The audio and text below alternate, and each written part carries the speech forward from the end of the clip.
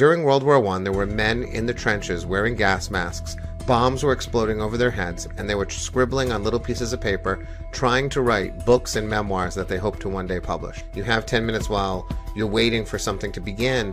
What are you going to do at that time other than the phone? And a lot of times it's the idea that you don't need to be a completionist. A lot of times people think, if I can't do all of it, I'm not going to do any of it, which is crazy. Hey there, welcome to season 2 of Small Town Bigger Dreams podcast. I am your host Haritosh Srivastav, a public speaking coach, certified mentor and author of Amazon bestseller Small Town Bigger Dreams. I am on a mission to impact millions of lives by helping them find their true voice and become the best version of themselves. I'm so excited to launch the season 2 of this Small Town Bigger Dreams podcast. If you have not yet checked out, we published 30 episodes in season 1. Now in this season we will be focusing on public speaking, communication and storytelling. Hope you are as excited as I am. We will be publishing new episode every Monday and we have some amazing content planned out, so stay tuned. By the way, if you have not yet done so, please subscribe to our podcast on Spotify, Apple, Google or wherever you are listening. Trust me, it does help. When you subscribe and download our episodes, it reaches out to more people who may benefit from this. Let's get started. What is the best way to learn something? Learn from the leaders. And as you know, my passion is storytelling. I had the opportunity to interview an amazing storyteller. He's someone who's an international storyteller who has won so many awards and contests. He's an international bestseller author of 2 non-fiction and multiple fiction books. He's also a storytelling coach. He's a primary school teacher and he's done so many things. His name is Mr. Matthew Dix, and it was an honor and privilege to interview him. And I'm pretty sure once you hear this episode, you are also going to be amazed by Matt's wisdom. In this episode, Matt talks about a number of things, including his first time in the story moth. What is his advice for people who hate public speaking? What are some of the ways you can uncover humor? He gives 2 specific exercises that you can do to start finding more stories, and also what has been his most embarrassing moments while telling or experiencing a story. I am very sure you're gonna really enjoy and cherish this podcast, so let's get started. All right, we are rolling. Okay, thank you so much everyone for tuning in to another In Conversation With. And for those of you who do not know, once in a while I get inspired from, try to reach out to them so that I can bring them on my show and get connected. And one person, because I've been trying to learn a lot more about storytelling, so I got a hold, I don't know from where I got a hold on this book called Storyworthy, and which completely changed my perspective about storytelling. And I learned so much, and I attribute a lot to Matt who is here. And I thought, why not reach out to him and learn directly from him? So thank you so much, Matt. Thank you for being part of this interview. I'm happy to be here. Thanks so much. Awesome. And let me give a very short introduction of Matt. Matt is, I don't know, there's so many achievements you already have, but he's an international best-selling author of novels like Memoir of Imaginary Friends, Something Missing, etc., etc.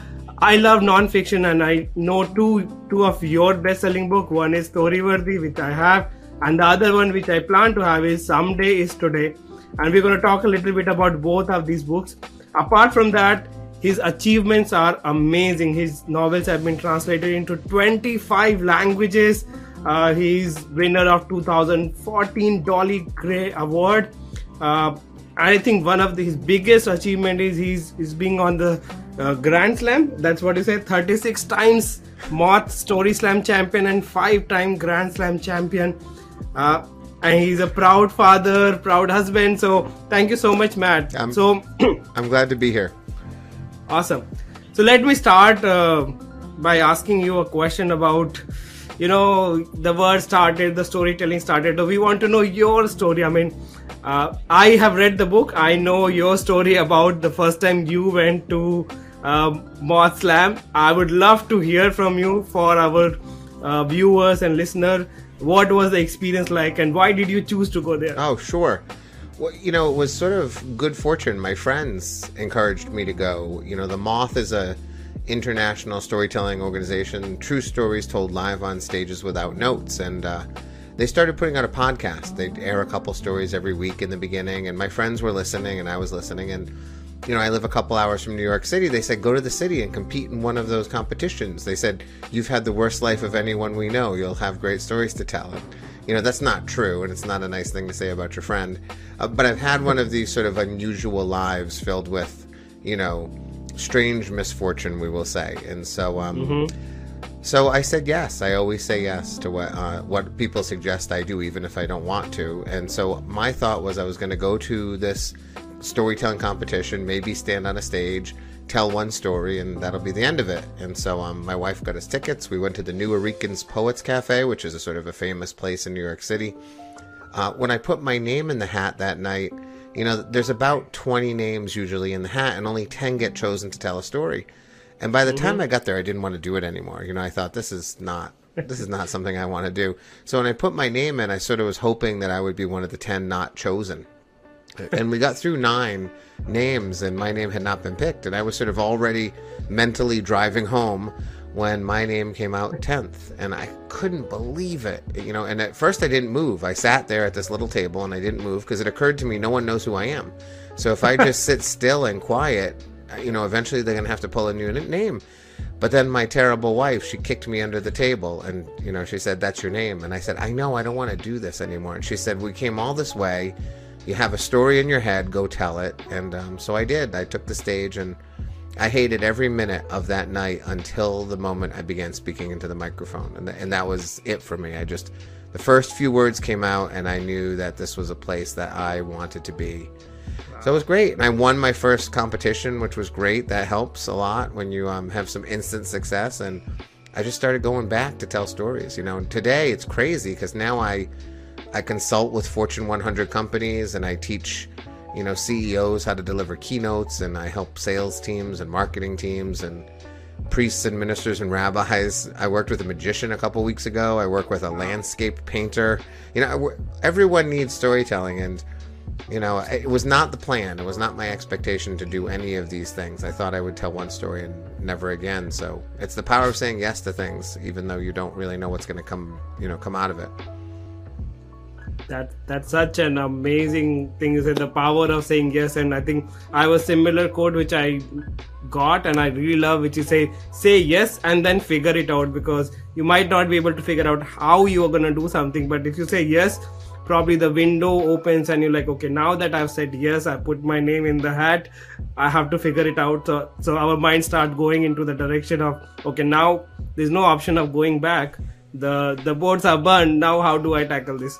Amazing. So what is your advice for somebody who's like afraid of public speaking and just hates public speaking but have to do public speaking and storytelling? What's your advice for those people? Well, the first thing I tell them is that you're not a unicorn. Like, everyone is afraid. Now, admittedly, I am not. I am the unicorn who has never really been nervous on stage before. But every person who I work with, really famous, seasoned performers, and everyone from, CEOs of big tech companies that you interact with every day, they're all nervous about taking the stage. So it's so funny to me how people think that their nervousness is, unusual or unique, when really it's just normal. It's hard to do what we do, which is stand on a stage and speak to people extemporaneously, or at least without any notes typically. There's a lot that goes into it, and absolutely. We have a certain amount of mental bandwidth that we have working for us at any one time, and public speaking demands so much bandwidth from people, especially inexperienced people. So the ability to speak and remember and to monitor what you're saying and monitor the audience and react to what the audience is doing and then watch the audience and keep track of a time, and do all of those things at the same time is really hard. And then pile on top of it, it's very rare in life that you're doing something and you can't sort of stop and collect yourself. With most jobs and most things we do, if you sort of stumble or you get lost, you can sort of stop and just pull yourself together. But you can't do that in public speaking, because when you stop to pull yourself together, it gets awkward for everybody. You have to keep going. So that's challenging. And then all of your mistakes are exposed. When you make a mistake at your job, typically you know about it. Maybe your boss knows about it. Maybe a colleague knows about it. But, when I make a mistake on my job, 1,000 people in a theater know I have just screwed up. So, of course you're nervous. But what I always say, what one of the characters in one of my novels says, is the right thing and the hard thing are almost always the same thing. So the reason we get on a stage and speak is because it's the hard thing to do. And few people do it. And therefore we can set ourselves apart as people who do something that most people cannot. And there's not many opportunities in life where you can do something and you can honestly say, I am one of the few people who are able to do this, and a value that it brings to you. I know people who work in companies and they're not good at their job, but they're good at public speaking. I was in Brazil a few years ago and I was working with an engineering firm, and the man explained to me that he now hires bad engineers who can write and speak well, because he knows how to turn a bad engineer into a good engineer. He knows how to teach engineering. But he said, I can't find people who can go and, go to a board of, a board of governance to get a bridge permit approved, and I can't find people who can just write decent emails that engage people, or, salespeople. So he's actually hiring people based upon their communication skills. And so when you can do it, it's a power beyond belief. It's what you should be doing. Love that response. I mean, I would say, you are probably one of those few coaches who admittedly say that, it is hard, because, you go out there and most of the coaches, it's not that hard, it's easy, you just keep trying. But it is hard, it is not easy. But, with everything, and I say that public speaking is like going to gym. The more you go, the more you build muscle, and whatever is your hardest weight that you take becomes your warming up exercise. Like if you're taking 5 kg, the most big weight, now it becomes it's just the starting. I want to go to 15, 20. So same with that. I love that. And I work in IT company, and I know people who are damn good and very technical, but when it comes to speaking, presenting in front of management and customers and even their team, they really suck. And even though they are way more talented, they don't get that recognition that they deserve, just because they don't work on those presentation and communication skills. You're right, because when I talked about that bandwidth, oftentimes when I work with people and they're just getting started, 100% of their bandwidth is sort of dedicated to what they have to say, and that starts to shrink. And so I was working with some doctors once at Yale New Haven Hospital, and I was explaining how when I'm telling a story, I'm actually also talking to myself, and sort of talking to myself about how I'm doing and how the audience is reacting. Oftentimes I'm manipulating my speech, trying to change the order of things if they seem to be landing in certain ways. And this emergency room doc, who was my friend, she said, there's no way you're talking to yourself while you're talking to us. And I said, you don't have to believe me, Kristen, but it really is true. And 2 years later, she phoned me and she said, I can't believe it. I was just speaking at a conference and I found myself talking to myself while I was talking to the audience. She said it took me 2 years, but that's what it is. Like you said, it's like going to the gym. If you do it enough, eventually that bandwidth shrinks, and that affords you the opportunity to be able to do other things like I do. So I can change my talk, and I can add jokes, and I can pull things out that don't seem to be working. All of these things that we can do when we're not as nervous and we're more experienced and we understand what we're doing. So yeah, it is. It's like going to the gym. Absolutely, love that. So one thing you touched about towards the end, which I honestly struggle a lot, which is bringing humor, or uncovering humor. So how do you actually approach that, or how do you do that? Well, for me, I've always just been funny. It was mostly when I was, young, I wanted to get the attention of girls. And so I discovered that when I make girls laugh, then they will look in my direction. And, I discovered that if I share my most embarrassing, most foolish, most stupid moments, that often makes people laugh. And there's vulnerability in that, and there's actually a lot of strength in that, because it's weird that people think that sharing your failures is a sign of weakness. It's really a sign of strength. Only strong, confident people can do that. But, what I've done is I've taken sort of all the strategies that I already have like in me, the humor strategies, the things I do to be funny. And I just, I've broken them out into strategies for people, and now I have 25 humor strategies that I can offer people. And each one doesn't make you funny in your life, You can't sort of go to a dinner party and suddenly be hilarious. But what you can do is when you're working on a story, when you're talking about a presentation or even a marketing plan, I can teach you the strategies that can bring humor into it. You can be funny in a prepared way, which is a good start. And then if you do that often enough, maybe you actually start to become funny in real life. But a lot of it is paying attention. So often I will be watching Saturday Night Live or a movie that's funny. And if I laugh, I often ask myself, why did I laugh? What did they do that caused me to laugh? And sometimes I find a new strategy. I go, oh, look, 2 minutes ago they did this. And then a minute ago they did this, and now they did this, and that's what produced the laugh. And so when you start to analyze what causes you to laugh, you will be able to find ways to make other people laugh. Or you just come to me and learn 25 strategies, which are pretty good. I'm an elementary school teacher, as you know, so I'm very good at taking large, complex processes and breaking them down into small, repeatable parts. That's my talent, I think, and that's why I've been successful teaching storytelling, because I don't talk about things in grand terms. I really like small, simple strategies that you can practice over and over again. So you can get funny in your content, maybe not in your real life, but in your presentations you can. Absolutely. I mean, anybody can learn to be funny. I mean, had I known this 20 years back, I would have got more girls. But I think now at this stage, I'm well settled. I have my wife and daughter. Probably I'll not venture into that, but definitely I love the way you said the analyze, because coming from the space of mindfulness, because a lot of time we do things we don't even notice. And I think even though it is got to do a lot of the spiritual thing and all, but even in the context of storytelling or public speaking, this comes really into things like why did you laugh, or why there was some giggle happening, or why we didn't get the reaction that we were expecting. If we start analyzing, or when I'm talking to Matt, what did Matt say that really made me think about this. Analyzing these things, I think, really make us go to the next level of speaking and storytelling.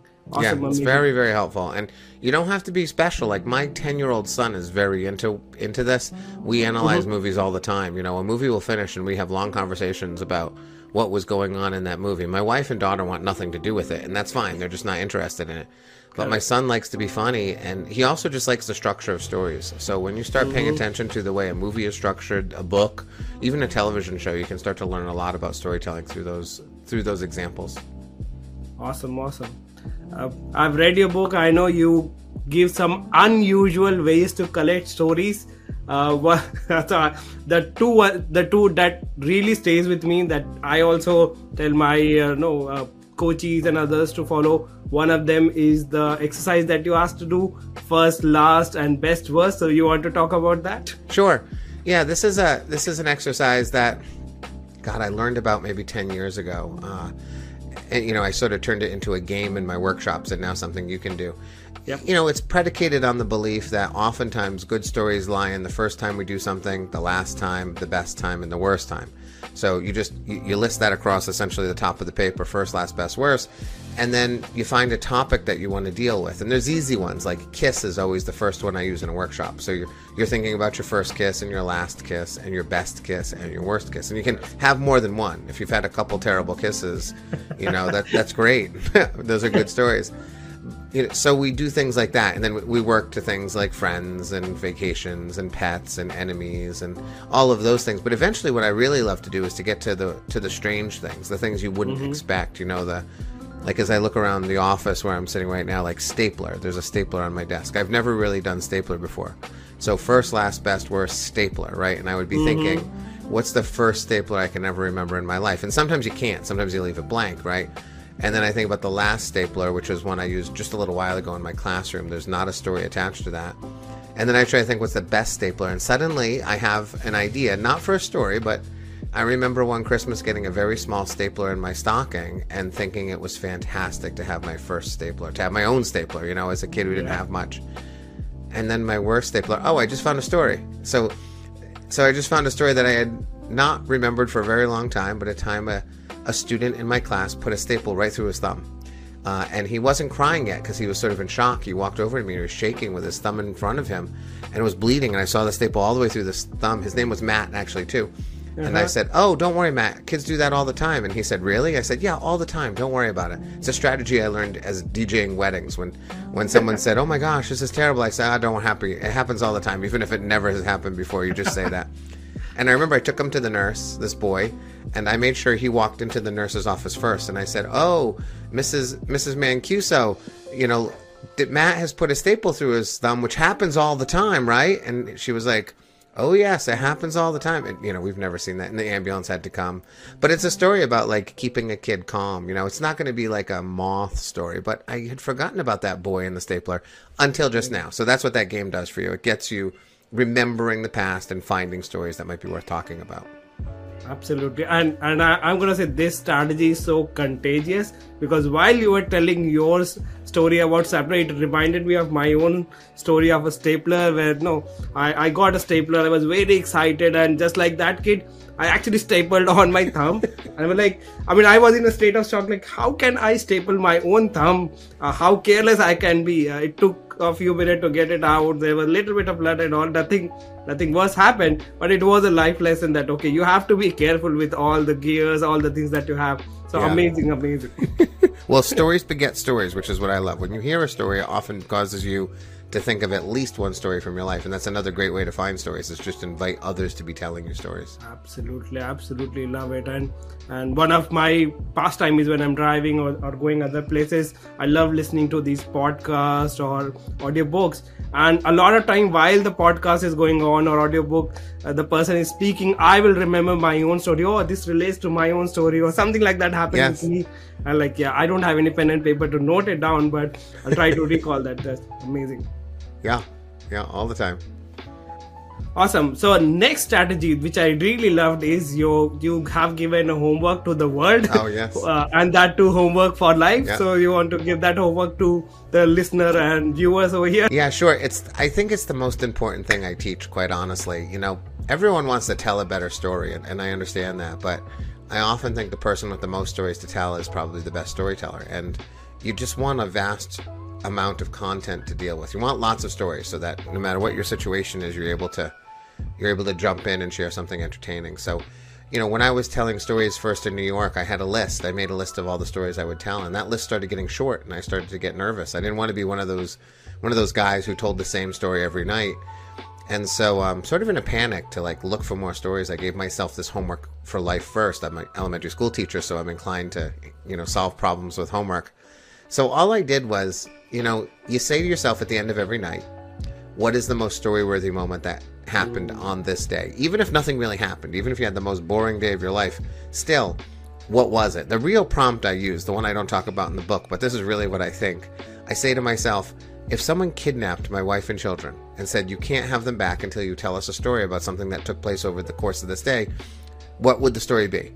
So whatever that story is, whatever that moment is, I write it down. I don't write the whole thing down because that's crazy. I like small, repeatable things.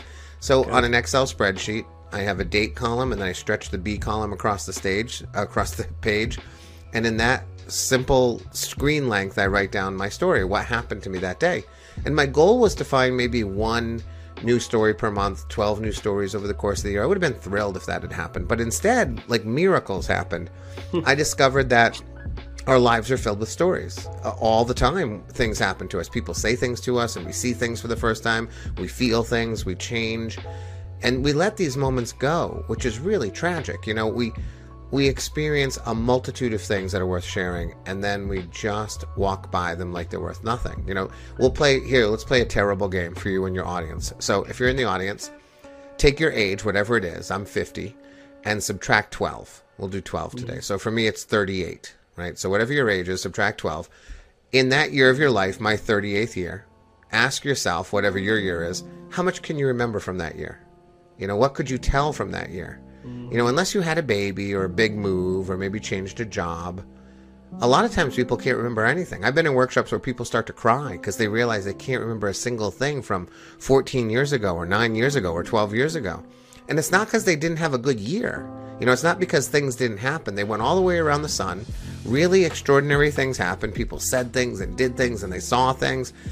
But the problem is we just allow those things to go away. And that's why time flies for so many people. That's why it feels like time is rushing away from us, because we're not marking time, because we're not putting us a post in every day saying, here's what this day was and here's what this day was. And so, you know, my kids are 10 and 14 now. And I started Homework for Life right about when my daughter was born. Wow. And I'll tell you, they feel 10 and 14. They don't feel like they're growing up too quickly because I'm marking the days of their lives. So often they're in my Homework for Life. So we have to take note of these things. We have to notice them. And then what will happen, and it happens to tens of thousands of people all over the world who are doing this with me now, you'll discover that your life really is filled with stories. So in the beginning, if we look at my early Homework for Life, like the Homework for Life in my book, I have like 1 or 2 or 3 items on a day, but oftentimes in the beginning it was 1 item. Now I average 6 items on a day. 6 items that I'm listing. Now, not all of them are stage worthy, you know, not the kinds of stories I want to get on a stage, but it's when a kid says an extraordinary thing to me, or my wife says something beautiful or terrible to me, or I see something for the first time. And sometimes they combine and make stories, you know, sometimes I find patterns in my life. All of these amazing things can happen. And then this other thing can happen, which will happen to you and everybody else who does it. Suddenly you'll crack open. As you start to see your life through the lens of storytelling and that narrative storytelling structure, suddenly the things you have left behind, those memories that you've forgotten, they're going to come back. And I put those in my Homework for Life too. I mark them as memories and put them in, just like the moment we just had with Matt, that my former student Matt with his staple through the thumb, that's going to go in my Homework for Life today. I'm going to mark it as a memory and say that's what happened. I'm going to write down the little red stapler that I got in the Christmas stocking because I haven't thought about that in a long time. It might never be a story, but it's something I'm going to tell my kids about. It's something I'm going to tell my wife about, you know, and it's going to be something meaningful to me. And every time we reach back and find a memory, our lives start to feel a little more complete and a little more full, and time feels a little more easy on us than it does right now for most people. So it's important. It's the most important thing you can do for yourself. You have to do it every day, even on the days when you're bored and you feel like you got nothing going on. Those are the best days to do it because that's when you're really building the muscle, right? Okay. If you have I have 8 items for my Homework for Life on my wedding day. I think, big deal. Of course you can tell stories about your wedding day, or the day my child was born, the first time I went to the new job. Of course there's stories on those days. It's on the normal days that we build the muscle and we start to see the things that we're not seeing now. So it is the most important thing you can do. I have a TED Talk on it called Homework for Life. I talk a lot more about it there. You can just go Google the phrase Homework for Life. It'll come right up for you. Of all the things I teach, it is the most important thing that you can be doing for yourself. Absolutely. And for my audience, I'm going to put the link of your TED Talk. It's absolutely must watch for anyone. Amazing the way you do the TED Talk and the way you tell how you should all do the homework. That was really inspiring. So I'm going to put all the link and your website link as well in the show notes. So you're doing Homework for Life, I assume? I was doing, and I'm actually preaching that. I was trying to search where did I put the book. I think it's right here. I've got one book. Yeah, I'm gonna be a little bit honest. Yeah, I've not done in last few weeks, but yes, I absolutely love Homework for Life, and I also tell other people to refer the book and also do the homework because it's very, very important. And I was so happy to see one of my mentees. She actually started doing this homework, and you would be amazed to know she actually had close to 300 of her own stories. And I love that. Yeah, and she went on to actually choose 121 stories out of that and created an amazing book out of it. Yeah, wow, amazing. So it's all kudos to you. That's great. I'm really glad. Well, it was her who did that work. You have to think of it like brushing your teeth. If you wouldn't skip brushing your teeth, you don't skip Homework for Life. Yeah, it takes 5 minutes. It's nothing. It's nothing. Amazing.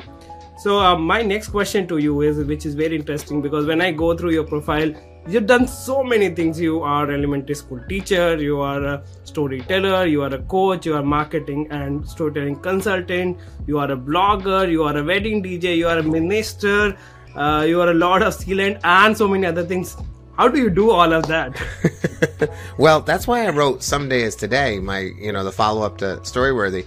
It's the question I get asked most often, which is how you do all the things that you do. And oftentimes I would think, if you have 11 hours, I can help you. But otherwise, I can only offer you tiny little strategies that may or may not help you. But ultimately, a lot of it is about making sure you maximize the time that you have. Our lives are filled with 10 minutes here and 6 minutes there and 14 minutes there, and we just waste them. We have these terrible things in our pockets called phones. And what happens is the moment that you don't have something to do, the phone comes out and you start looking at it. And oftentimes what you look at causes you to feel worse about yourself as you're looking at it. It doesn't make you happy. But that's what we do. And so, one of the strategies I offer in that book, Someday is Today, is make a list of everything you can do in 10 minutes. And have that list in the center of your mind so that when you have 10 minutes in between a meeting, or you have 10 minutes while you're waiting for something to begin, what are you going to do at that time other than the phone? And a lot of times it's the idea that you don't need to be a completionist. A lot of times people think, if I can't do all of it, I'm not going to do any of it, which is crazy. So like in 10 minutes, I can fold half a load of laundry, which I will, because that means I don't have to fold that half of laundry later on. And that's going to recover that time for me, right? So I'm always looking at like a little thing that I can get done. As a novelist, I say to myself, well, I can probably write 12 good sentences right now, or I can review the last 3 paragraphs that I wrote and see if they need to be revised. And so often I meet writers who say, well, I can only work from like 10 to 2, and I really like to have a latte, and I like to be sitting with some smooth jazz. And I always say, during World War I, there were men in the trenches wearing gas masks. Bombs were exploding over their heads, and they were scribbling on little pieces of paper, trying to write books and memoirs that they hope to one day publish. And you need Starbucks and smooth jazz and a latte. So It's just the idea that, we can't ever find the perfect time, so we have to use the time that we have. My book goes into tons of strategies that I use to maximize my time, and also to preserve your spirit. It's really easy to get down when you're not doing well, and so taking care of yourself, taking care of your mind is really important, and finding ways to build momentum, all of those things are critical. So it's all answered in that book. Again, if you want to give me like 11 hours, we can go through step by step, but the book's great. The book will really help you. I'm going to order that right away. I'm going to order after this and definitely recommend all of this. And I love that. I think 2 of the things which really stops us from making progress is the completionist and the perfectionist. Like, we want to complete everything and we want to make it perfect. I think those 2 things really stop us from reaching to our potential, and we can do a lot of things. And I read it, I got it from somewhere, I think it was Dan Locke or somebody, who said, don't be perfectionist, be progressionist. You're making little tiny bit of progress every time that you have something. And you have a meeting, somebody says, oh, I'm going to be 5 minutes late.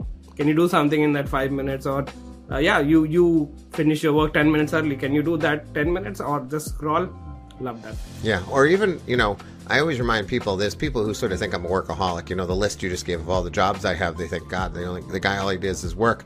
But, for those 10 minutes, sometimes it's wrestling with my son, or sitting with my daughter and having a conversation, or hanging out with my wife, petting my cat. There's lots of things that I do that are centered on family and friends and, hobbies. I'm a big golfer. I'm a terrible golfer, but I love to golf. Oftentimes one of the things listed on that 10-minute things is I can practice my swing wherever I am. I can practice all the things that my coaches told me to practice. So oftentimes people will go, what are you doing? Because I'm sort of like twisting around, and I say, I'm practicing a golf swing right now. But that's better than taking my phone out of my pocket and staring at something that's going to make me feel bad. So, you find the things that are important to you and you fill your life with those things. Love it. So Matt, I know you were coming, and I did put on my WhatsApp that if you had an opportunity to ask a question to one of the leading storyteller, what would that be? So I got a couple of questions from my audience. I'm going to attribute to them, and I'm going to ask the question. So Great. One person, his name is Akshay. He asked the question, which story helped you connect the most with your audience? And the second part of his question was, which audience inspired you to form another story? Well, I would say the story that's probably connected me with people the most is probably just a story that's called This Is Going to Suck. It's the story of it's a story of me going through a windshield of a car and actually dying on the side of the road and being brought back to life by paramedics. But really, it's the story about being let down by my parents and being picked up by my family. My family being my friends. My friends sort of become my family at the end of the story. But, that's probably connected the most because it's been played the most. It gets played a lot on the radio and people have heard it a lot. I don't think there's one story in particular that sort of is more connective to an audience than another. I think it's just the fact that that one gets heard a lot. And I think probably the more universal a story can be, the more powerful and connecting it can be. And, you know, the idea of being let down by people you love, who love you, or you think love you, and then being picked up by other people is something that, you know, people understand. In terms of an audience inspiring me, well, I guess back in Brazil again, I was doing a talk with about 1,000 teenagers in a school. And they knew all about me, and I told some stories, and finally we came to the question and answer part. And the first question I got was from a young lady. She said, "You write books, you tell stories, you're standing on stages, you do a podcast, like you're doing all these things. Why are you like putting yourself out there so much? Like, why are you doing all that you do?" And no one had really ever asked me that question before. And I said, I think it's because I'm trying to get the attention of a mother who never really gave me enough attention and has now passed away, and a father who left at 7 and never came back. And then the room got really quiet. And I said, I think I'm having one of those homework for life moments right now. Like, we're all experiencing it. I suddenly understand something about my life that I did not understand a moment before, based upon the fact that someone just asked me a question. And that's become, you know, the heart of several stories. The sudden awareness that I am putting words into the world in a variety of ways for a number of reasons. You know, my ever-present fear of death has a lot to do with it too. But it does have to do with sort of seeking recognition and attention that I did not get as a child. I suspect that in Brazil that day, that answer was probably very true. And so that audience inspired me in a way I've never been inspired before. Awesome. Thank you so much for sharing. I literally had goosebump moments when you said that. And yeah, literally, it's a very, very deep question, and the way you answered, amazing. Thank you for sharing that. Thank you. Another question that I got from Taiba, and she asked, how do you grow into a master storyteller? Well, I guess it's practice more than anything. You know, I think you have to stand in front of people. I think we all sound great in our heads. We all sound great in the shower. You know, and we all sound great when we're walking around the house and we're talking to ourselves. But the only time you really know whether you're good or not is when you're standing in front of strangers. The problem with storytelling is we tell 99.999% of all the stories of our lives to people who love us. And so they smile and they treat us kindly, even when the stories we tell are bad or poorly crafted. And so we don't really ever get solid feedback on whether we're doing well or not. So you need to find an opportunity to be able to speak to people who don't know you and can react to you in the moment, you know, and you can hear it. You know right away when you're telling a story. When you meant to surprise them, you know if you surprised them. And when you tried to make them laugh, you know if they laughed. And if you tried to make them cry, you know if they're crying or at least getting so quiet that they, you know, are holding back the tears. So you have to make sure you're doing that. And that's how I started. I got lucky. I went to New York. I told a story in front of a whole bunch of people. They loved it. And then I said, I want to do that again, you know, and, you know, through that process, I started to figure out what's really working and, you know, what doesn't work. And then listening to people competing against me, I would listen to them and think, well, I like what he just did. I hate what she just did. That was a mistake over there, right? But you've got to put yourself out there. If you're just telling stories to yourself, if you're just writing them on a page, you're just never going to know if you're any good. You've got to get the feedback. Love it. And what I can read between the lines that you said is, whether you are a coach, whether you are at the pinnacle, you always have to be a learner, always learning from different storytellers, finding out what they could have done better, taking the feedback, honest feedback, and then working on it. Amazing. Thank you so much. Now, Matt, my next question, and this is not from audience, but just came out of my mind, is what has been one of the most hilarious or embarrassing experience you had with, you know, when you were speaking or telling a story, if you could remember? Wow. The most embarrassing moment I've ever had while telling a story. There haven't really been many. I'm trying to think of any that I've been sort of embarrassed. I mean, I guess there's been some crazy moments. I guess the craziest moment I ever had was I was performing at the Moth Ball, which is a big fundraiser in New York City for the Moth. And I told a 90-second version of a story. Actually, the 90-second version of that car accident story on stage. That's what I had to do. And David Blaine the magician, was in the audience that night, and I didn't know who he was. I mean, I knew who David Blaine was, but I didn't recognize him. And so someone from the Moth came and said, someone wants to talk to you. Could you please come back to the stage for us? So I left my wife. My wife was dancing with me, and she said, oh, just go talk to the person, and I'll go to the bathroom. And so when I came to the stage, I was standing next to David Blaine. I didn't know it was David Blaine. I thought it was just a man who wanted to talk to me. And I said, so have you ever told a story before? And he said, well, no, but I've held my breath for 17 minutes, and I told a TED Talk about how I managed that. And then I said, are you David Blaine? And he said, yes, I thought you knew. And I didn't. And so he wanted to record my story into his phone. He wanted me to retell the story so he could have it on his phone, which I did. And then he did a magic trick for me in return. And I could not believe what he did. Like, he did a magic trick, and there was a New Yorker reporter standing next to me at the time. And we were both terrified when he was done the trick, because it was like he must be a wizard, because what he did was impossible. And Whoa. yeah, it was really, I turned to the woman, the reporter, and like, she was white, and so was I. We just could not believe what he had just done. And I said, I think he's made a deal with the devil. I think he's actually a magician. So he gave me his business card, which I actually still have on my desk here. It's Nice. it's the King of Hearts, and his information is all woven into the King of Hearts. So that was probably one of the craziest things that's ever happened to me with storytelling. But I've had lots of those moments where you meet someone who's famous. I met Dr. Ruth, in a green room once, and I introduced myself, and we had a few minutes. So she said, tell me about your sex life. And so we had a 20-minute talk on sex. That was an interesting moment for me. So we've had those kinds of moments. I had a man once ask me in Boston, I told a story on stage, and he came up to me, and I believe in saying yes to almost everything, and I believe saying yes to everything.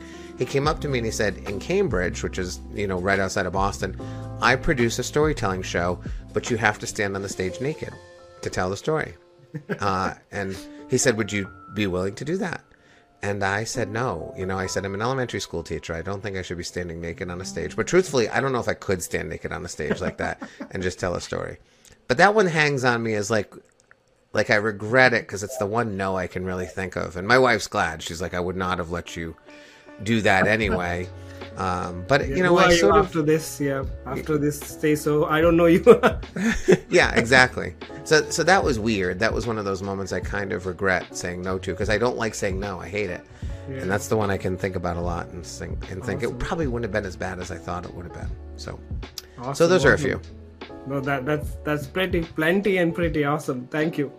My last question to you is, if you had an opportunity, you have only 2 minutes, let's say, and you have a teenager who wants to make a difference to the world, what would your message be for them?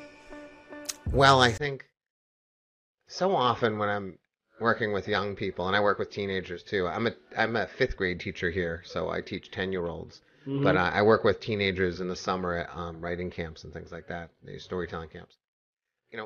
I think that wanting to improve the world and change the world and make it a better place is an extraordinary and wonderful desire, and I think it's absolutely should be pursued.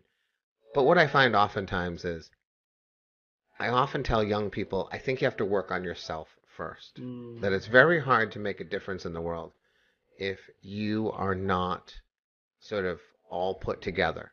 If you've got real problems with communication or interpersonal relationships or confidence or learning, like you're not a very good writer and you can't read very well. I understand you want to change the world, but like you got to be able to function like a human being, or your hygiene is just terrible. Like, I know you want to change the world, but your hygiene is a disaster. So I think the best way to start affecting the world is to make sure that you are well equipped to fix the world and change the world. So if you're young, if you're 30, I say you're probably where you're going to be. You're probably not going to get much better. Go ahead and see what you can do. But when you're 14, when you're 15, when you're 16, I would say do a lot of focus on improving yourself, making yourself, the sharpest, best possible, weapon against the evils of the world, so that when it's your time, and it's probably not your time at 14. There's not a lot of 14-year-olds who have really changed the world, but there are a lot of 26-year-olds who have really made a difference. There's even a lot of 23-year-olds, I think, but not at 14. So at 14, a little less on the I'm going to change the world and a little bit more on the I'm going to get myself ready to change the world, I think would be useful. Awesome. Thank you so much. That was so profound. So Matt, tell us about how people can reach out to you. And I know you recently launched a new course on storytelling.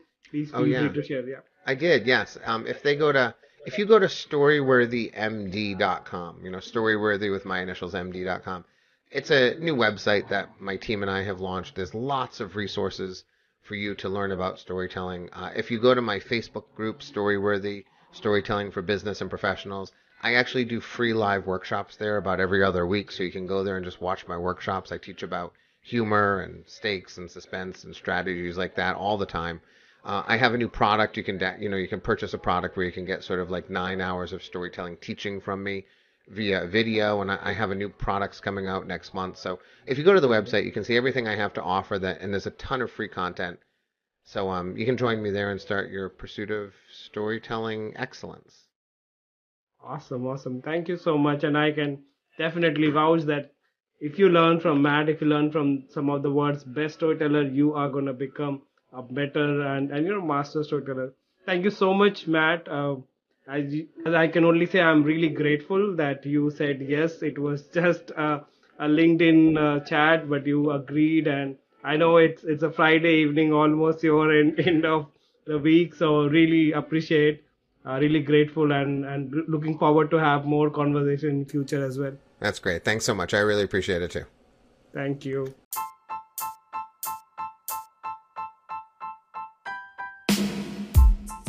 Thank you so much for listening to this episode of Small Town Bigger Dreams podcast season 2. Hope you found this useful.